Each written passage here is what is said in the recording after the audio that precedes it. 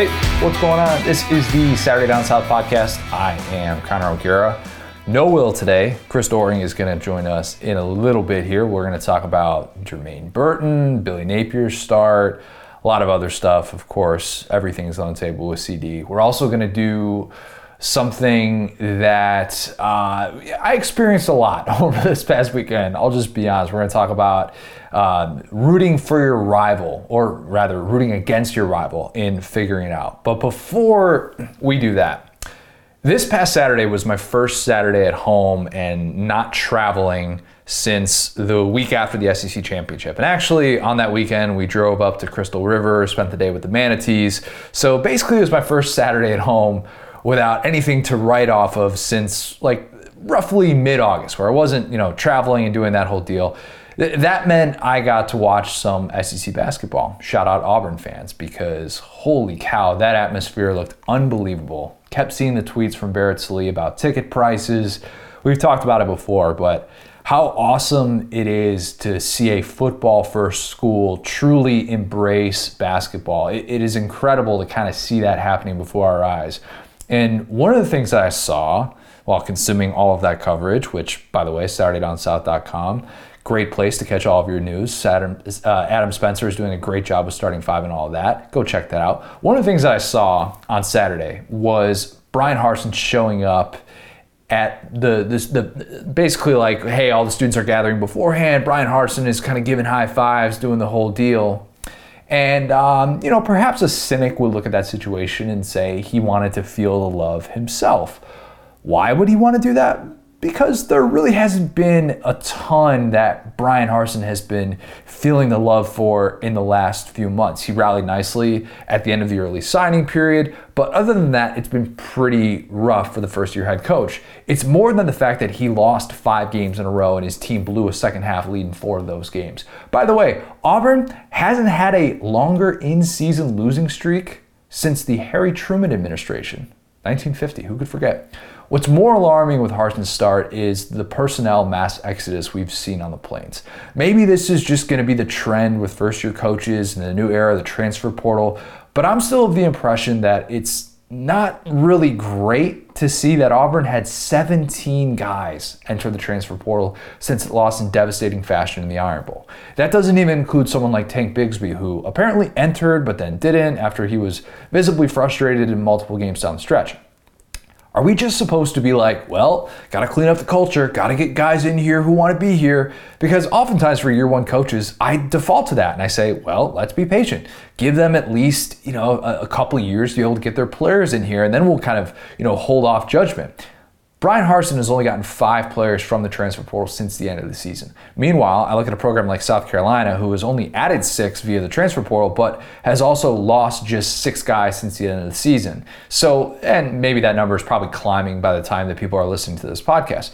Of course, it was South Carolina who lost not 1, not 2, but 3 coaches to Auburn right around this time last year. Tracy Rocker, Will Friend, Mike Bobo, they were all expected to be on Shane Beamer's staff until Bryan Harsin said, hey, come on board, come to Auburn.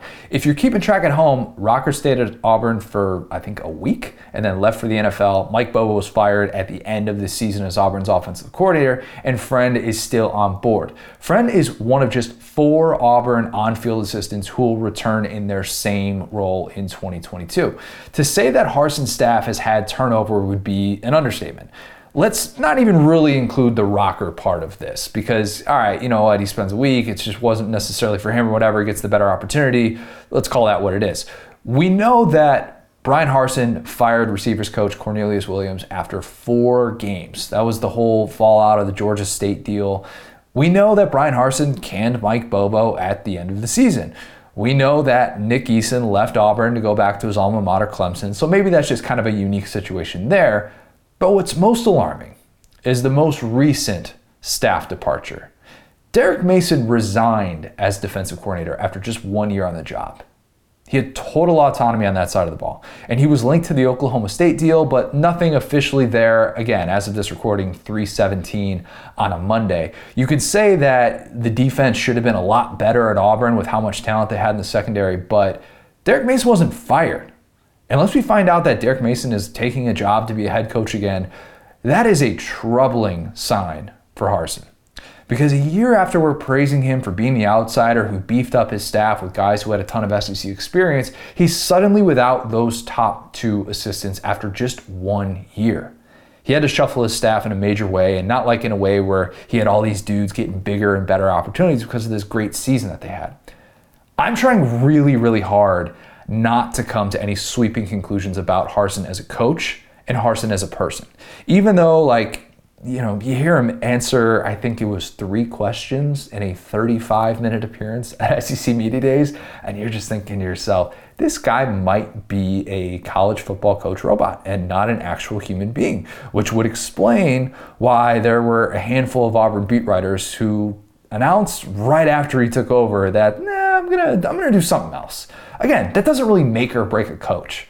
Some of these dudes get praised for saying absolutely nothing, and if Harsin went 10-2 in year 2, if that happens, we're gonna find ways to spin his personality into a positive. That's just the nature of the beast. That's how this works. If Harsin won a bunch of games, we'd be praising the fact that he banned players from taking the elevator, and we'd say, see, his blue-collar mentality was needed after Gus turned the program soft. And, at the same time, I'm pretty sure nobody has ever gotten up to the mic at a championship parade and said, we wouldn't be here if we took the elevator. Those trips up the stairs got us in the right headspace to get to this place where we're standing right now. But hey, when you're the new guy, you put your own identity on the program, and even if that identity is cliche football coach who actually doesn't have any personality, it's still considered an identity.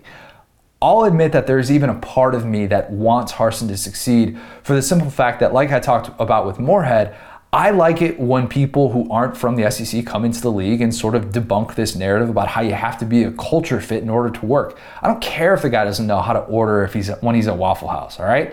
I think it's sort of a lazy thing that we default to because, in my opinion, there's a difference between not understanding the situation you inherited and not looking or sounding like the people that you're trying to win over. Shout out to Brian Kelly.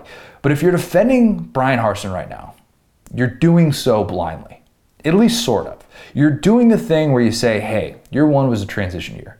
You're ignoring the fact that with a top 15 roster in terms of talent, 247 Sports talent composite, he had a 6-7 season, even though he entered the league. He entered this year with the league's most experienced quarterback, and he inherited a team who had a winning record in SEC play the previous season.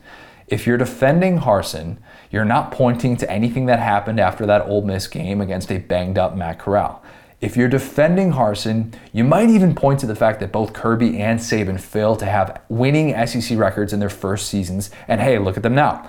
I can say this now that I admittedly judged Kirby a bit too much for that first season, and I remember saying, this is why you don't hire someone without previous head coaching experience at a premier program.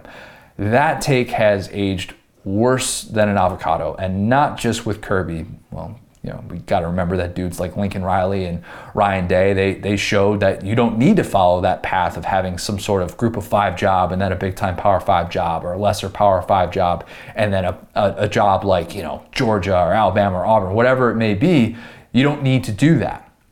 But what Kirby and Saban both did in year 2 was make year 1 seem like a distant memory.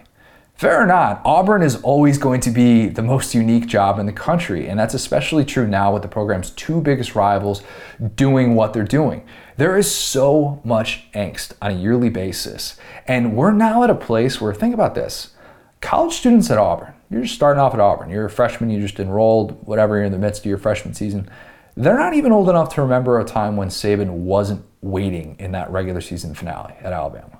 It's only gotten worse that Kirby is now entering year 7 at Georgia and also dominating Auburn. I mean, think about that. Kirby has actually had more success against Auburn than Saban has. That's nuts to me. I'm not saying that Harsin is going to be fired if he doesn't achieve Kirby or Saban levels of success in year 2. What I am saying is that I have no blind faith in him as of this moment. And that's not just a quarterback thing, though. The idea of Zach Calzada against TJ Finley in a quarterback battle, that just feels like a prank. That makes my stomach churn. And I do not wish Auburn fans the entire offseason of that quarterback battle. Hopefully it gets better. Nothing we've seen so far suggests that Harsin has the formula to get Auburn to where it wants to go. It wasn't like he had his offensive coordinator lined up and ready right after he fired Mike Bobo. It took him 3 weeks to make that hire. You can't tell me that was part of the plan. That's ironic considering that Harsin clearly wasn't part of the plan himself after Gus Malzahn was paid $23 million to go away. Remember, beating Saban 3 times in an 8-year stretch wasn't good enough. And being frisky every other year wasn't the type of consistency that Auburn wanted or expected when Gus Malzahn signed that mega deal after the 2017 season. If you're asking me today, what's more likely? Auburn pays Harsin a $15 million buyout to leave after just 2 years, or he lasts 8 years like Malzahn did. I'm going to take the first option there. And this fan base is not going to keep blindly supporting Harsin if it continues like this. And quite frankly, they shouldn't. It's probably a good thing for Harsin that Auburn now has this great distraction of an unbelievable basketball team that's probably, well, I shouldn't say probably, but at least has the DNA to go to a Final Four in the next few months here. But make no mistake about it, Bryan Harsin knows year 2, whole lot of pressure on him. All right, let's kick it to Chris Doering. Great to be able to chat with CD. I've been wanting to talk Napier, and obviously CD is super plugged in. He lives in Gainesville, so we hit on that and a few other things as well. So here is Chris Doering. I'm now excited to be joined by a very special guest. It is our guy, Chris Doering. CD, you are an unbiased analyst, and you are darn good at your job, if I don't say so myself. But thank you. Be honest. You got to be honest with me here. Did you sneak in at least one 1980 joke before the clock hit 0 in the title game? You know, it's funny. I've spoken to this to a number of my Gator friends and Gator groups that I speak to. Like, you know, as a kid, I was terrorized by Georgia. I've talked to you guys before about, you know, the Buck Belue to Lindsey Scott plays and watching Herschel Walker, and every year, like, just leaving Jacksonville feeling desperate to get a win over Georgia, which we never got. And then, you know, one of the things that Coach Spurrier emphasized when he came to Florida was the importance of beating Georgia and how that was the key to us, you know, getting to every other goal that was out there on the list. And so, you know, I've had passionate feelings about that red and black team from Athens for a long time. But, you know, once you get to do what we do here, it really becomes more about the people that you know at these different schools. And everybody in this conference is pretty much the same. It's just a different color set. It's just a different set of traditions, but very passionate about their schools, all really good people. And so I've gotten to know those guys really well. Obviously, Will Muschamp is a friend of mine. I played against Kirby Smart and have great respect for what he's done back at his alma mater. You look at Josh Brooks and what he's been able to do. Like, so many different guys that I've come to know there that I just like, and not to mention the fact, like, a couple years ago, it was LSU's offense, watching them do it at such a high level, and what a fun run that was on. And I got a chance to be up close and personal for that. And then Alabama's offense last year was another one of those kind of elite units. And then this year was Georgia's defense. And having been on the Bulldogs since the preseason, I felt like it were a fun team to kind of watch and cheer for their success. Even though that goes against everything that I've ever known as a Gator, I have great respect for people and people that do things at a really high level, which I think this Georgia team did this year. You said a lot of meaningful things there, but my mind immediately went to, wait a minute, did you ever burn Kirby? So Kirby was young. I mean, he'll tell you the same thing. Their secondary was not very good back in the mid '90s. So we had some field days against those guys. And you know, there's one clip of me, you know, talking a little bit of trash to Will Muschamp after he hit me. And the Will Muschamp connection goes back to him being in Gainesville. And you know, my coach at PK Young, my high school coach, John Clifford, actually coached Will Muschamp when he was at Oak Hall in Gainesville.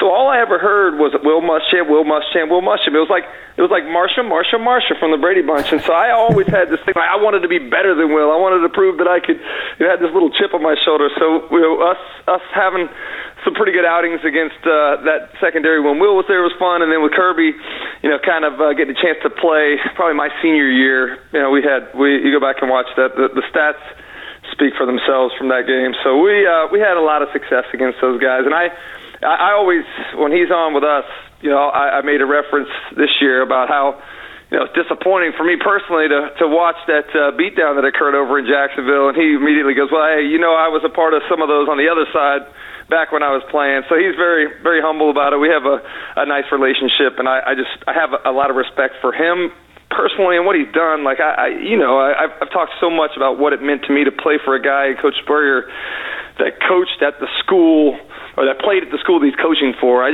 think there's something special about it. I think there's something a little different about it. And so I really have enjoyed watching him. I've enjoyed watching Jim Harbaugh back at Michigan, getting a chance to watch some of these guys that have a little emotional investment in their schools and their success has been kind of cool to watch. The stat that I brought up here a few times, and this is one that I think you'll appreciate as a former receiver, up until this past year, every national champ from 2012 to 2020 had an eventual first-round wide receiver. And that's if we want to include Mike Thomas in that group, because we know then and now he should have been a first-round receiver. Georgia had Brock Bowers, but in terms of just wide receivers, we might see that streak come to an end. It would be weird to see a guy who left Georgia actually be the one to continue that streak, that being Jermaine Burton, who we found out on Sunday night that he's going to Alabama. He crosses enemy lines to do so. 2-year starter, had some major highlight reel plays, and the route running is real solid as well, but he never really turned into that go-to. And maybe that's an unfair thing to say about a guy who is only entering his third year in college, but I'm curious, what do you think his potential is? Because I'm a little bit more of the belief that comparing him to Jameson Williams seems like a bit much given what we've already seen from him in 2 years at Georgia. I mean, Jameson Williams was fantastic, and that kind of came out of nowhere as well. But, I mean, sometimes things happen where you're in the right position at the right time with somebody that really is invested in you doing really well, and things maybe change up and become like a 2021 version of what Jameson Williams did at Alabama. But I'm with you. Like, I think I was actually surprised at how much Jermaine Burton was a go-to in his freshman season in 2020. I mean, in some of those meaningful games, he was the guy they were targeting. Go back to the Alabama game in Tuscaloosa there. I believe the interception was one on a dig over the middle of the field and went right through his hands. So it's not like he hasn't been targeted. And then before this season was dealing with some injuries in the preseason, probably affected both his start at the beginning of the year and some of the timing with the quarterback. So, sometimes a fresh start is good for everyone, but I'll go back to what Kirby said, and I believe at 110%, going to college for anybody is a time to grow up, a time to face adversity, a time to do things that maybe don't feel as comfortable as you'd like them to feel and persevere through it. And that's with this new transfer rule, as much as I'm for giving guys an opportunity to go elsewhere, I do think it prevents them from some of that maturation that they need to go through. As well as anybody, after listening to all my stories of challenges and pushing through and what that meant to me in terms of becoming a better player, a better person, and in the end of the day, more appreciative of the things I accomplished. So I just hate that it's so easy for everybody to decide they're going elsewhere, because I don't think it's always a case where the grass is greener on the other side of the fence. It's a fair point. And look, like, I think staying at Georgia, and given the fact that Pickens is off to the NFL and we're kind of waiting to see on what some of those other pieces are going to look like, you'd kind of be like, hey, why would you want to leave that? And then you also consider, well, if you're a receiver and you can transfer without penalty, without having to sit out a year, and you can catch passes from Bryce Young, like, why wouldn't you want to do something like that? Because he's going to maximize your potential. Like, if you're Ja'Cory Brooks and you barely step on the field and he trusts you enough to make throws to you like he did in the Iron Bowl and then again in the Cotton Bowl, I mean, like, it doesn't really matter. And Joe Burrow is the only other college guy in recent memory who I think would just be a dream to catch passes for, because he's not afraid to take a hit and he keeps plays alive, but not necessarily to run. It's to be able to throw the ball. Who is a guy in your career at any level who you just knew was going to be able to keep a play alive and find you downfield? Well, obviously, I'm a little biased to Danny Warfel, the connection that he and I had. We actually, on our Friday walkthroughs, we would always go down into the red zone, and I'd run the inline, and he'd practice throwing it up, and I'd go get it, kind of like a Joe Montana to Dwight Clark thing, and that actually came to fruition in our 95 game on the road at South Carolina, where right before halftime he threw it up. I was able to go get it and get a foot down in the back of the end zone. So we had a rapport, a friendship, a comfort with each other.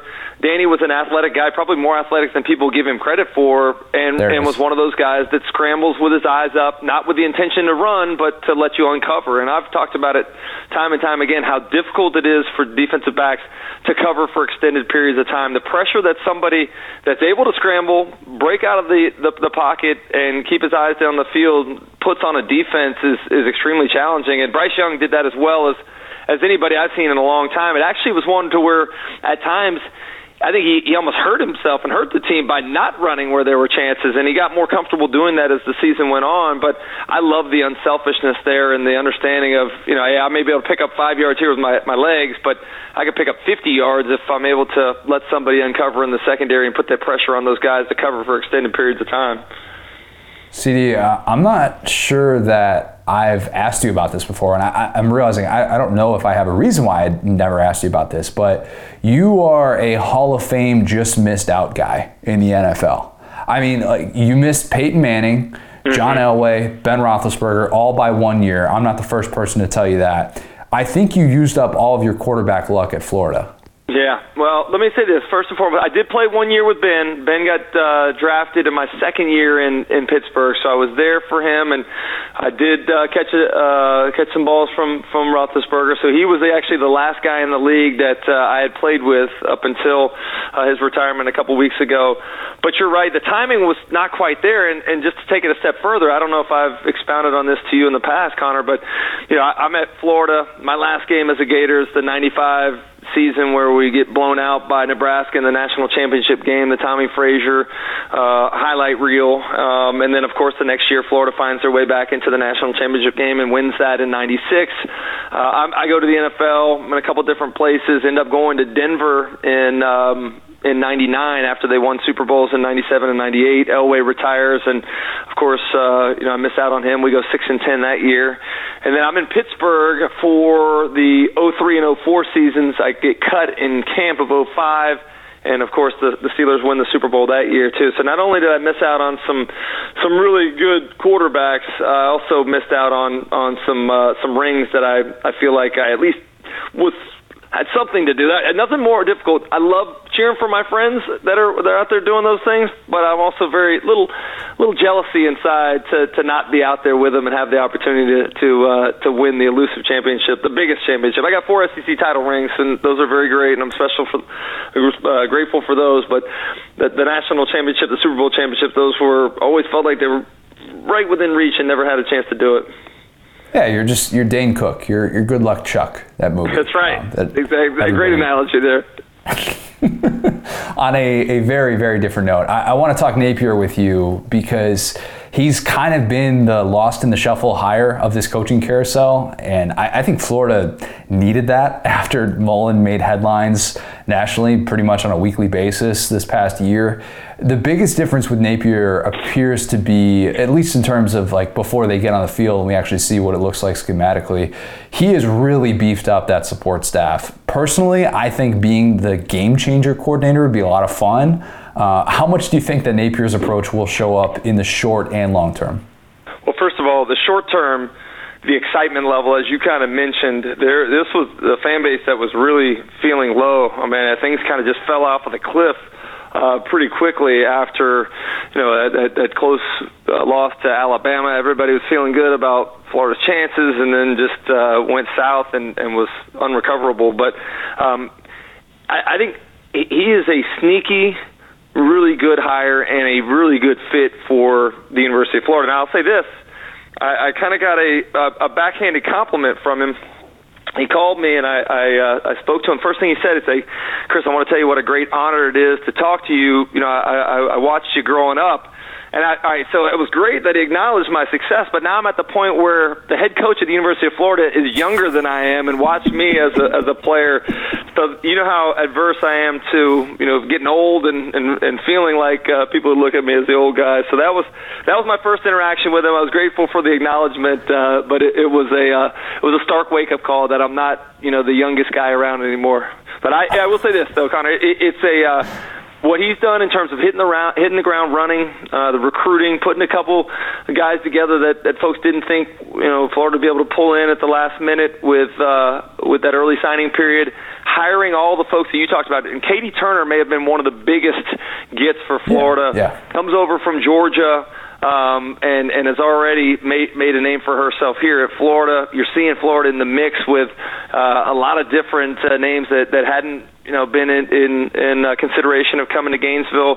And then maybe the biggest thing, just the other day, Florida fans were celebrating the fact that Billy Napier was going to see Arch Manning. I don't know if Arch Manning is going to come to Gainesville or not, and I don't believe in moral victories here at Florida, but Florida fans just getting excited about the effort that was being made to go see Arch Manning I think speaks to maybe the disappointment that they've had in recruiting. And I'm not the biggest recruiting guy, but I do acknowledge that you have to have the right ingredients to be able to make a great cake. And so I think Billy's doing a great job there. You mentioned the Army that he's putting together.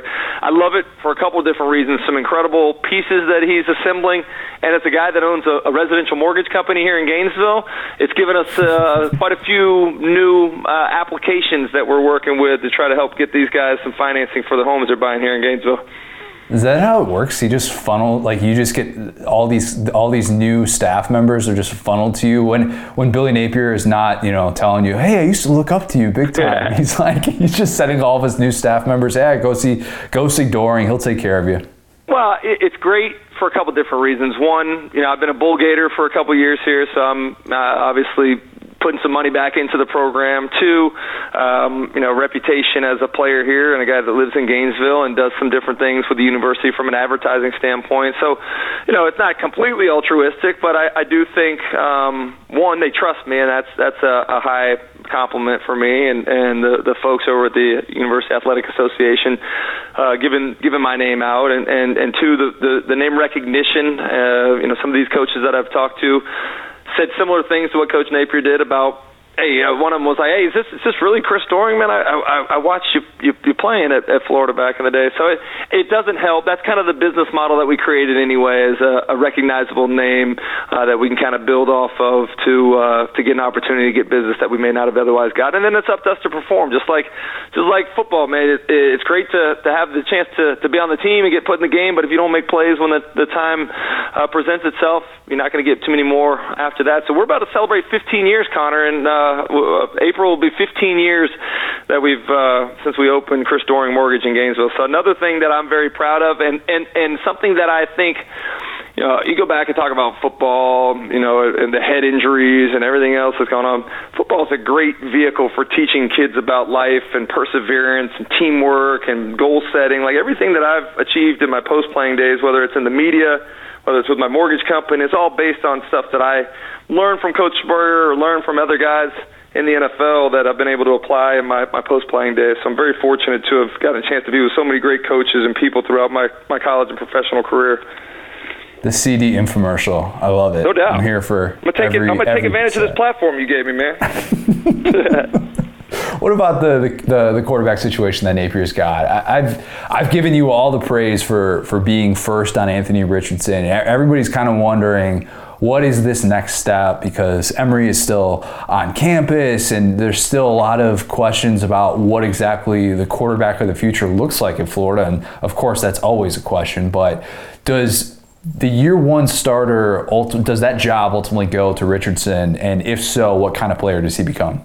Oh, man, it's so hard to tell, because I think what we're seeing now, we'll go back to the beginning of this conversation, the Georgia situation. Like Georgia, there were people, I think, wringing their hands in Athens about the idea of Stetson Bennett coming back for another year. We're talking about the MVP of the College Football Playoff Championship game, and some people wanting him to move on potentially because it might affect other quarterbacks that are in that room, more highly recruited quarterbacks. I think you're seeing coaches now understand you have to have multiple guys. Rare in a season you're going to make it through with just one guy, with as physical as the game has become. And secondly, you got to have competition. And there was a time where the quarterback position was kind of excluded from having the same kind of competition that you do at every other spot. Coach Spurrier was one that was not afraid to do that. He loved guys to compete. He always would talk about John Woodenisms. And one of the big John Woodenisms is that the coach's greatest ally is the bench, right? So if you have another guy that's out there that's able to give you something, and you don't be afraid to give them an opportunity if they've shown that they've earned that. And so I think you're talking about guys that Napier's been very outspoken about, very complimentary of Emory Jones already in his interactions with him, and the kind of guy that he's been in some of the meetings that they've had and the workouts in the off season, the leader he is. Sometimes, as we talked about earlier, a new voice, a new offense, a new opportunity can bring the best out of guys. So I think Emory, as a Florida guy, I'm very proud of how he's represented our university. He's got to cut down on the turnovers, specifically the interceptions, but I think he brings a lot to this team, and we know what athletically Anthony Richardson does. He's got to find a way to play within the offense, whatever that offensive structure is. And then the transfer from Ohio State is another guy that everybody's really excited about here. So I don't know who it's going to end up being. I'll give you a little bit better idea after I get a chance to be around more, but I do think you have to have multiple guys that have the ability to start, and you have to be able to create competition. So every day you're getting the best out of those guys in an effort to win that job. I was asked about a week or two ago to come up with like a predicted order finish for the East, which I hate doing that until I actually come out with the Crystal Ball series that runs in August, and I have to go through every single game that an SEC team is playing this year, and it gives you a little bit of a better idea. How can you even do that? Like, you don't even know who's going to be on the roster at this point in time with all the turnover in the transfer portal. So for people to ask you to do that, man, that's an unfair spot given the dynamics of college football these days. It was a favor to a friend. I'll just say that. Usually, not sitting here going on record and saying that, I think, this team is going to finish at this level and blah blah blah. I mean, it's still all over the place. You're exactly right. And I kind of look at this Florida team, and I have no idea what is a realistic set of expectations in year one, because Napier, he's all about the long game, and I don't necessarily think that the roster is at the level that Mullen or McElwain inherited. And the other part of this is the schedule is brutal. I mean, Utah is going to start off in the top 10. Kentucky is probably starting off in the top 25, and then maybe Tennessee as well. So you're talking about potentially 3 ranked foes in the first 4 weeks, and that doesn't include, by the way, Georgia or a road game at Texas A&M. I mean, I'm kind of looking at this thing, and I'm going like, I don't know, maybe like 7-5, and that's kind of your point that you start at. You just kind of figure it out from there. Where do you kind of see year one going with Napier? Yeah, I mean, I'm of the same belief. I spoke to one of the former coaches, and he was quite frank with me when he said that we just don't have elite talent on the roster, don't have the same kind of guys that Georgia and Alabama do, which is interesting to say. And I think the thing that Billy Napier and the staff knows they have to do above everything else is lock down the state of Florida. To see Florida State, Miami struggling the way that they have the last couple of years, and seeing all this talent from within the state go to Clemson and Georgia and Alabama and some of those other big programs, it's got to, first and foremost, has got to be to lock down those guys and get them to come to the flagship university of the state of Florida. And so I do think it's a long game, but I think at the same time we've also seen some coaches here recently that have taken their teams to more success than they thought were possible in year one. Notably this year, Josh Heupel and Shane Beamer. The job that those two guys did at South Carolina and Tennessee, I think far exceeded what even the most optimistic fan from one of those fan bases would have thought. So I do think it's one where the enthusiasm is a bit tempered amongst Gator Nation, but at the same time, leaders sometimes are able to come in and inspire and get the best out of guys and understand how to put guys in position to maybe be more collectively than they are as parts individually. And so Coach Spurrier was one of those guys, and I've looked at the way that Coach Spurrier has talked about Billy Napier and the interactions between the two. I think he sees a little something maybe of himself in there, and something that he's been excited and outspoken about. I think they might exceed expectations in year one just because of what he's able to do to create an excitement in that locker room and a belief amongst those players. Let's do an impossible question to answer, and I'll say, CD, you don't have to bet the house. I know I know your line of work. I'm not going to ask you to bet the house. That's not something we like to do. I'll instead ask you to bet something just as valuable, and that is your abs. How many years does it take Napier to beat Kirby? Oh, man, I mean, Florida did it, year before last, so it's not like it's that far away. It does feel it, doesn't it? I mean, it feels like there's an incredible disparity between where Georgia is right now and where Florida is. I'm going to say Florida does it in the next 3 years, though. I mean, Florida can, in this day and age of college football, you go get some top talent, and you give yourself a chance. Not to mention the fact that all that Georgia lost this year. I mean, everybody that we've seen that's either gone to the NFL or guys that are deciding to put their name in the transfer portal. Things change very quickly from year to year. So I don't think it's going to be forever. I think it'll require a little bit of luck here, but I think Florida is able to get Georgia in the next 3 years. Any response to that wasn't like 5 or 6 years, probably to some is going to sound like absurd, but then you could also make the point, like, look at 2019 Arkansas LSU. That spread, I think, was like 41 or 42 points for that game, and then 2 years later, it's like, well, LSU's fallen off a cliff and Arkansas is going in a different direction. I don't think, obviously, Georgia is going to fall off a cliff in the way that LSU did, but at the same time, you're right in that things do change a little bit quicker than we tend to give it credit for. I want to hear from you. How many years are you giving the over-under on?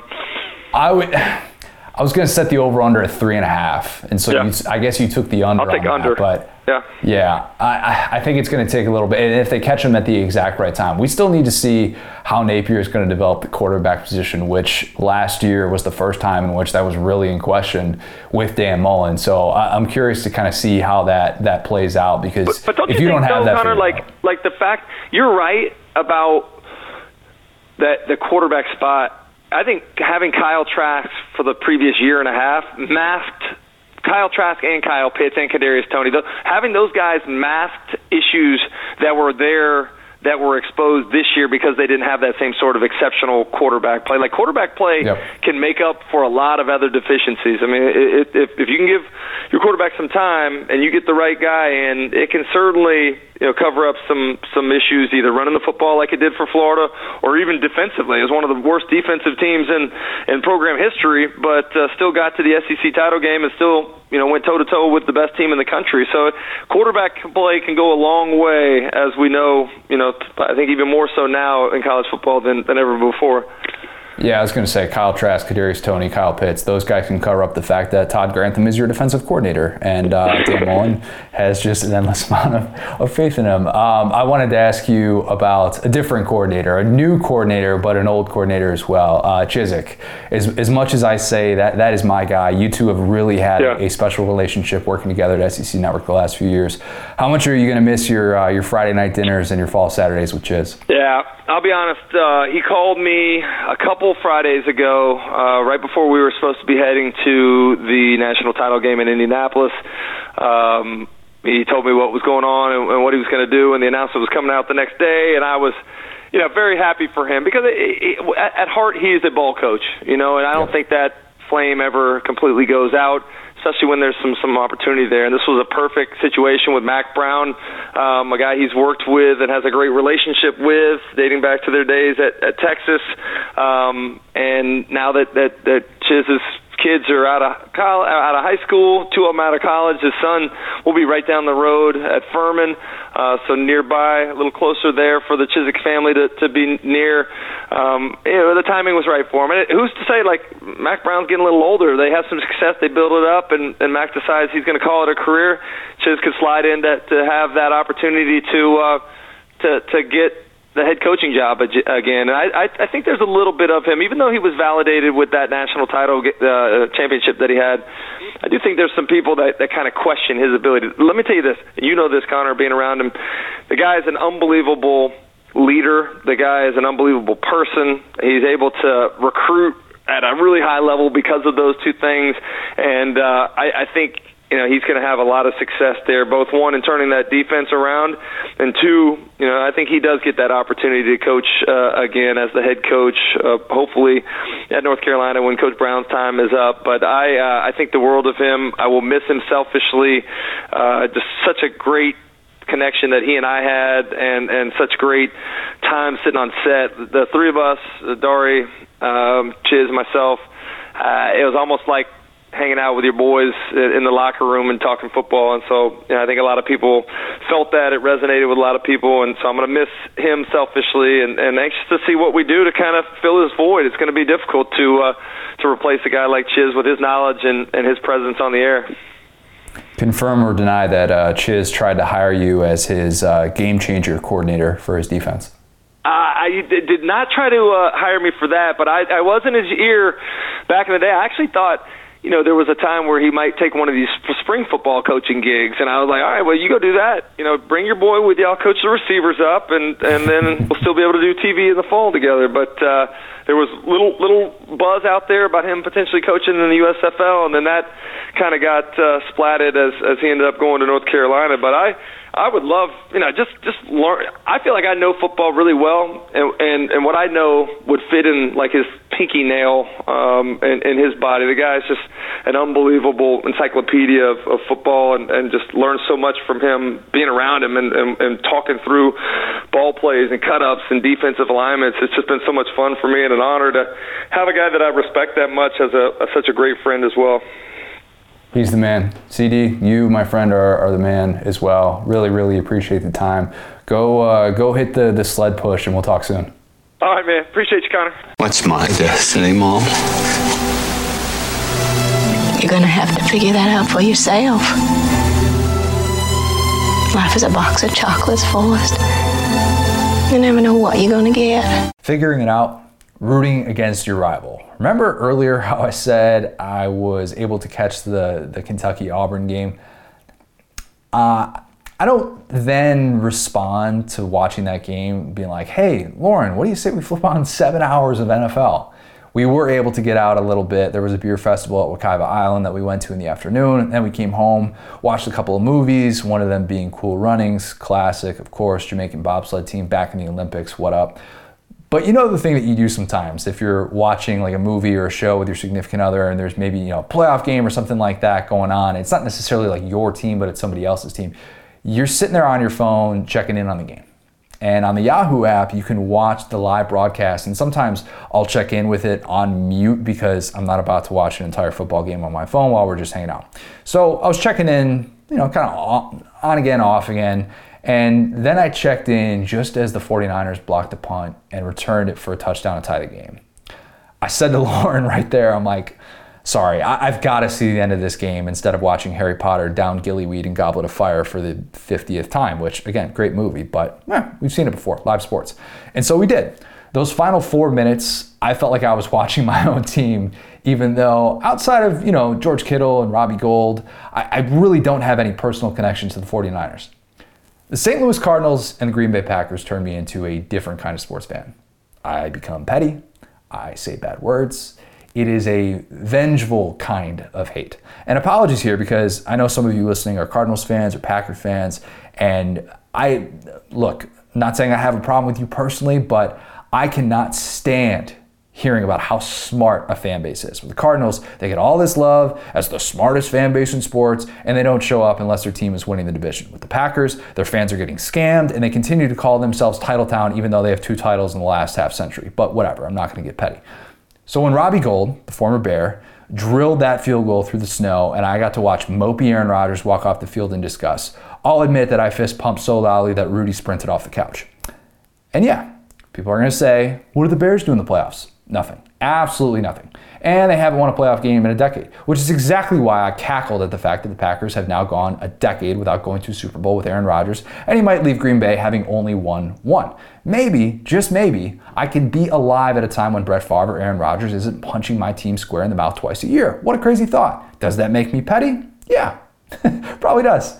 High school or maybe even college Connor would have fired off several tweets. Maybe I would have texted a Packer fan or two in my life and felt totally great about it.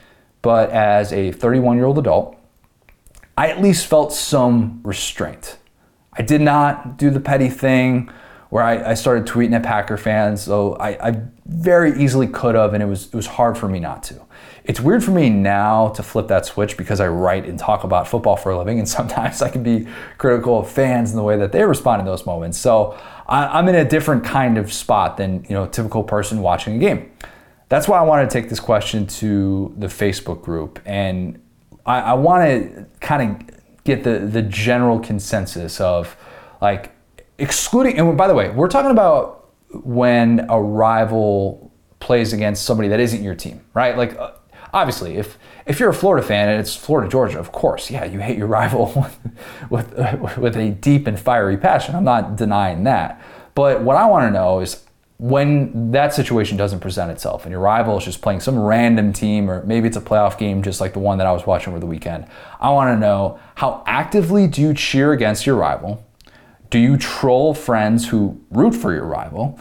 Do you post on social media about it? If so, do you limit yourself to one post, or is it like, hey, you're gonna get your shots up, you're gonna do whatever you can? And have you ever ruined a relationship with someone in your life because of how you acted when your rival lost? These are, I think, questions that subconsciously we answer them whenever our rival plays. So, and especially when it's not a game involving one of our teams. But I think that's really, really interesting. So got a lot of good comments from the Facebook group. By the way, if you have not joined Saturday Down South Podcast on Facebook, you should join that right now. All right, let's go to this first one. Drew Page. Drew says, as a Kentucky fan, I have no shame in hoping Louisville loses every single game in every sport every year for the rest of my life. Karma has finally caught up to their teams, and I'm 1,000 million, we're just going to call it 1 billion% here for it with my popcorn ready. A lot of people listening to this have no love lost for Louisville, and I don't necessarily blame them, but it's weird how that has now gone over into football so much more too. And watching it this year, and you see Will Levis every single time he scores a touchdown, he's got the L's going down. I mean, it's kind of cool to see people like that who, I mean, he grew up in the Northeast part of the country and went to Penn State. It's kind of cool to see people like that who embrace it. Not everybody grows up in the thick of it like Drew. And if you grow up in the state of Kentucky where you're kind of forced to pick, yeah, like that's going to come totally natural. I always think that's interesting too when it's a state that has multiple teams and you control pretty much everywhere you go. Like when I was in high school, I don't know why my mom got this shirt for me, and I probably wouldn't get my kid this shirt in high school, but I had a shirt that was, I was a Chicago Cubs fan. It was a Suck the White Fox shirt. Not proud of it. I think that one got ditched right around like the end of college. Somebody found that at the Goodwill store and was like, hey, sweet, this is perfect. I hate the White Sox. A little aggressive. A little aggressive. I remember one of my fraternity brothers in college saw me wearing that shirt, and he's a White Sox fan. He's like, cool, thanks, man. And it kind of hit me then. I'm like, all right, what are we doing here? Do I want to piss off somebody everywhere I go? Some people do. I just got to that point where I was like, you know what? Maybe that's not worth it. We don't need to be this aggressive. I can just root for my team and not actively root against them, because they would probably assume I was a Cubs fan, but they wouldn't necessarily have any way of knowing that. Again, just a little bit more on the aggressive side. Caleb Tillman. Caleb says, as a Georgia fan, I watch Florida every week rooting for the other team.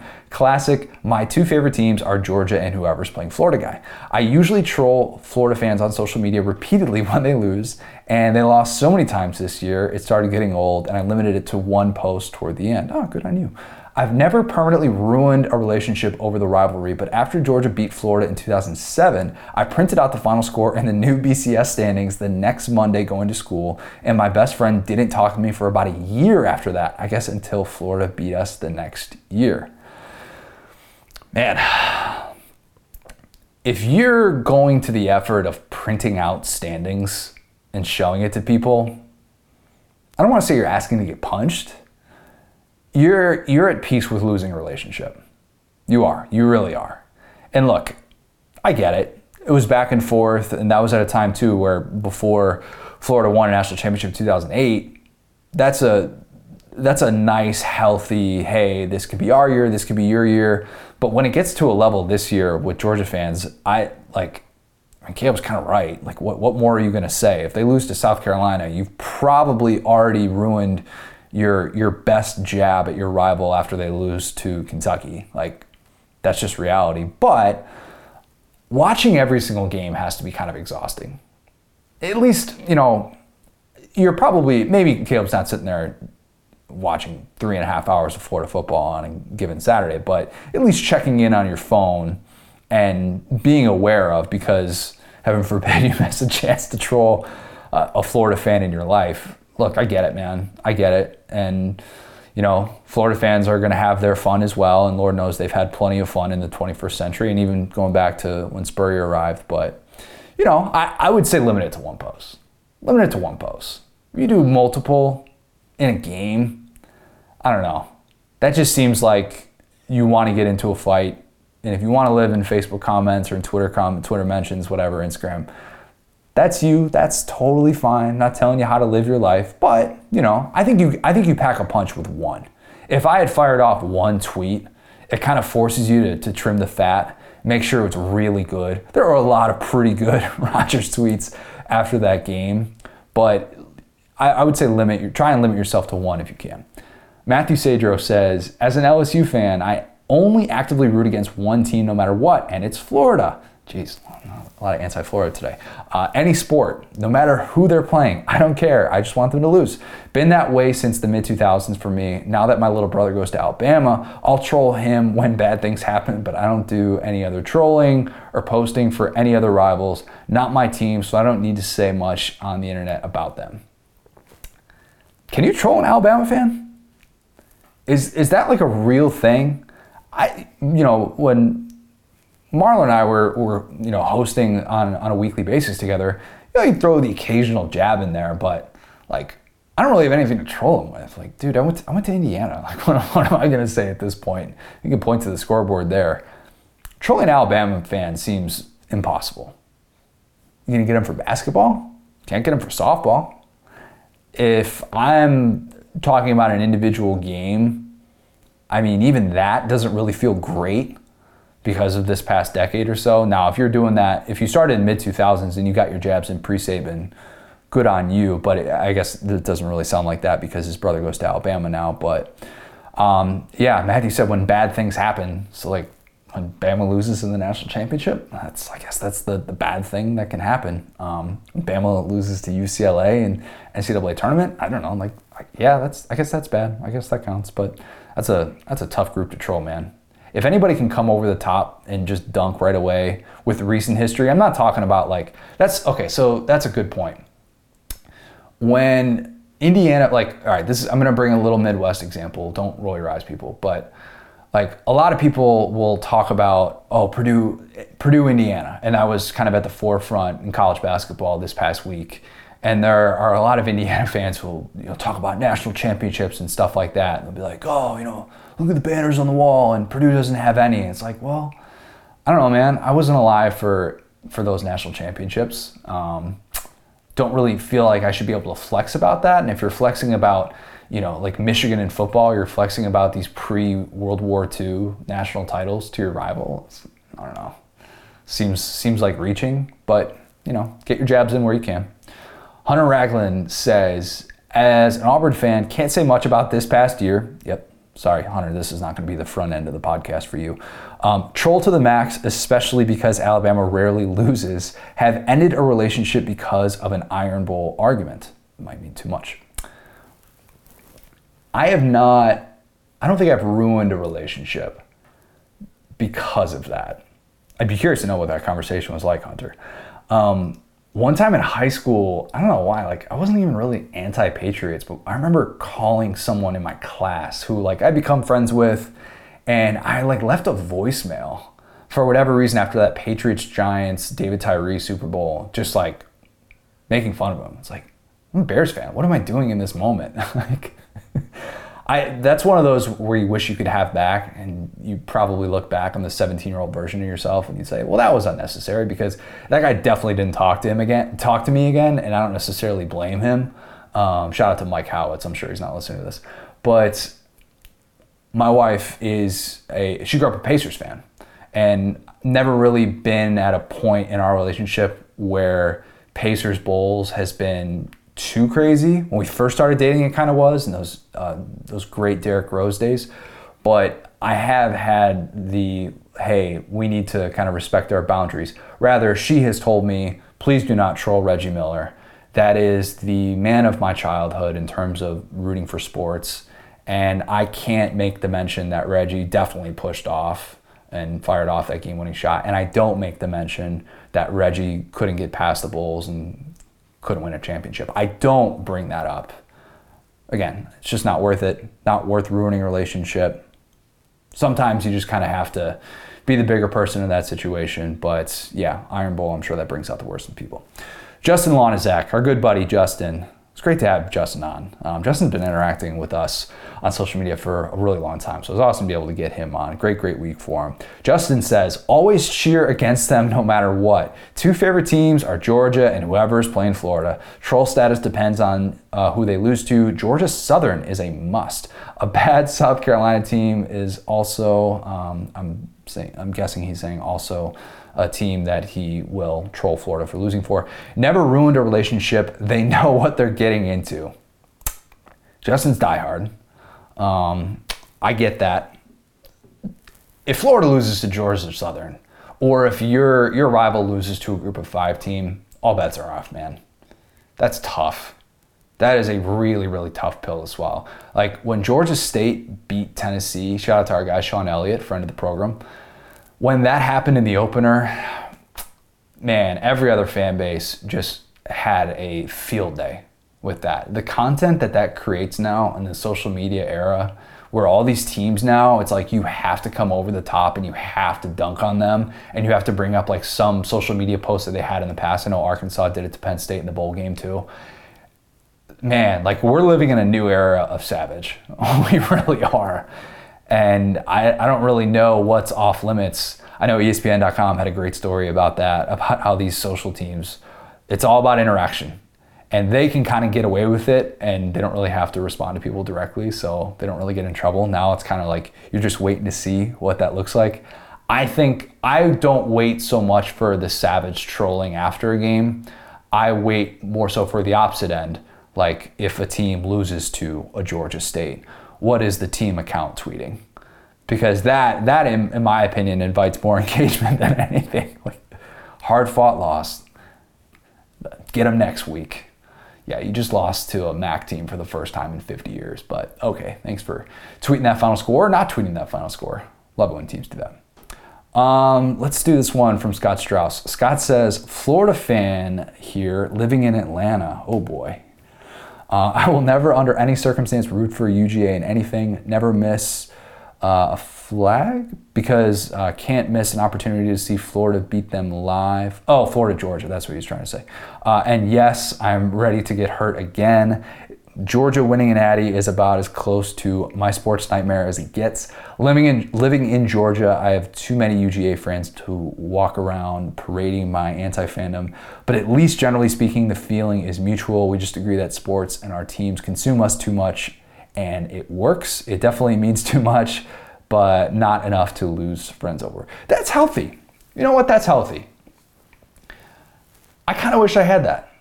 It'd be nice to be able to have that in your life. To have friends of a rival fan base that you can have a good, legitimate back and forth with, that just kind of keeps you both on your toes. You know, I've kind of looked around and realized, like, man, like pretty much everybody in my life now is, at least everybody that I'm like, you know, close with and stuff like that, and people that I interact with from back home, like everybody's Cubs fans. My mom's boyfriend's a White Sox fan, but that's about it. And even that, like I'm not at that level where I'm gonna like sit there and troll him. We're not at that point yet, but I think there's something healthy about having people like that to keep you honest. And not in a degrading way where they're going to humiliate you and make you feel like absolute crap. But just know that text is coming. Know that text is coming if your team suffers an embarrassing loss. You kind of need that. Makes the victories taste that much sweeter, in my opinion. All right, we got 2 more here. Let's go to this one from Wes Medeiros. Wes says, cheer against them every game, including bowl games, and I post every time they lose, more than I do when my team wins. And I'm pretty sure Wes is a Georgia fan as well. I apologize. We've had a lot of Florida, Georgia representation on this. Tensions are high these days, needless to say. Look, posting more about your rival losing than your own team winning, that's not me. That's not me. Because I always feel like karma is going to come back to bite you. And you're just asking for it. You really are. And I don't want to be the person who invites the trolling. And trust me, I have been that many times in my life where I deserve to get clapped back. Like, trust me, when the Cubs lost in the first round to the Dodgers 2008, they got swept. I heard about it. I was that guy who was so confident, and I would take any opportunity I could to troll another fan base, Brewers, Cardinals, White Sox. It did not matter. And I remember being a freshman in college that year and hearing about it at a lot of different places. And look, like that's what I signed up for. And it also kind of gives you, in a weird way, it gives you the ability to be a jerk when you win. But yeah, the frequent posts when your rival loses is, I don't know. I've said that word a lot so far, but I do think it's a touch on the aggressive side. You know, you do you. Keep it respectful, keep it classy. We're not at a point where we need to ruin relationships over posts on social media and stuff like that. And there are a lot of people I follow who, like, when they, even people in this business, that sometimes I'll see people like flip on their fan hat, and I'm just like, oh, you are just living in your own personal hell right now. This seems like it absolutely sucks. Let's go to this. We'll end with this one from Alex McHale.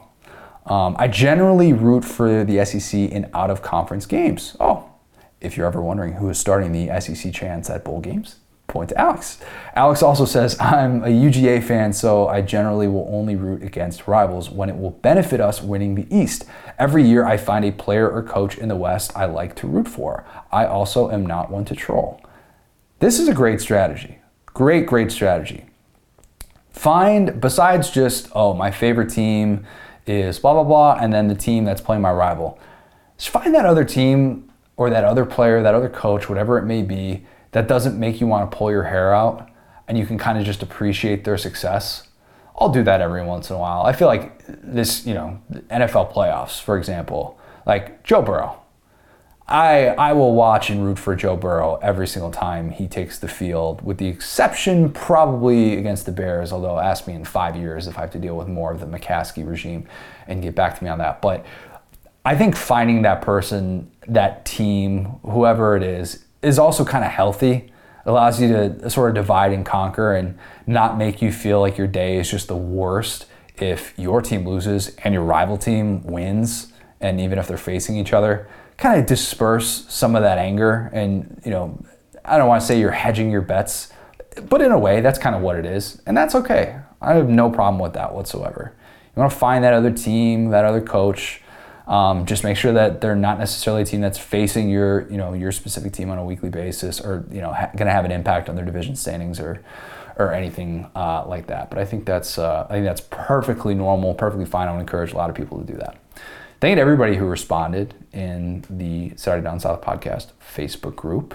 The schedule moving forward for at least through April, we're going to do through the NFL draft like this. This is the temporary plan. 2 pods a week. Last year, we were doing 1 pod a week around this time and kind of wanted to see how it would play out. We're doing the new format. We're doing 2 pods a week this offseason through April, and then we'll go down to 1 pod a week until like media days, and then we'll pick it back up again. So usually those are going to be dropping early in the morning on Tuesdays and Fridays, and then, like I said, from pretty much after SEC media days, we'll be back full go, mid-season form, 2 pods a week. Got a ton of people we're going to talk to this offseason, and hopefully we're going to have somebody on this week that I've talked a decent amount, but we have not had him on since we've been doing this format of the podcast. So hopefully that's able to come together later in the week. Subscribe if you have not. Tell your friends about us. If you have not, leave us a 5-star review. Go subscribe to our newsletter, Saturday.Football. Go subscribe to College Football Uncensored. Go listen to all those episodes of Saturday List Forever. Do that wherever you get your podcast. Join the Facebook group and hear your name read on air with Figuring It Out or Bold and Brash. Thanks, guys. Talk soon.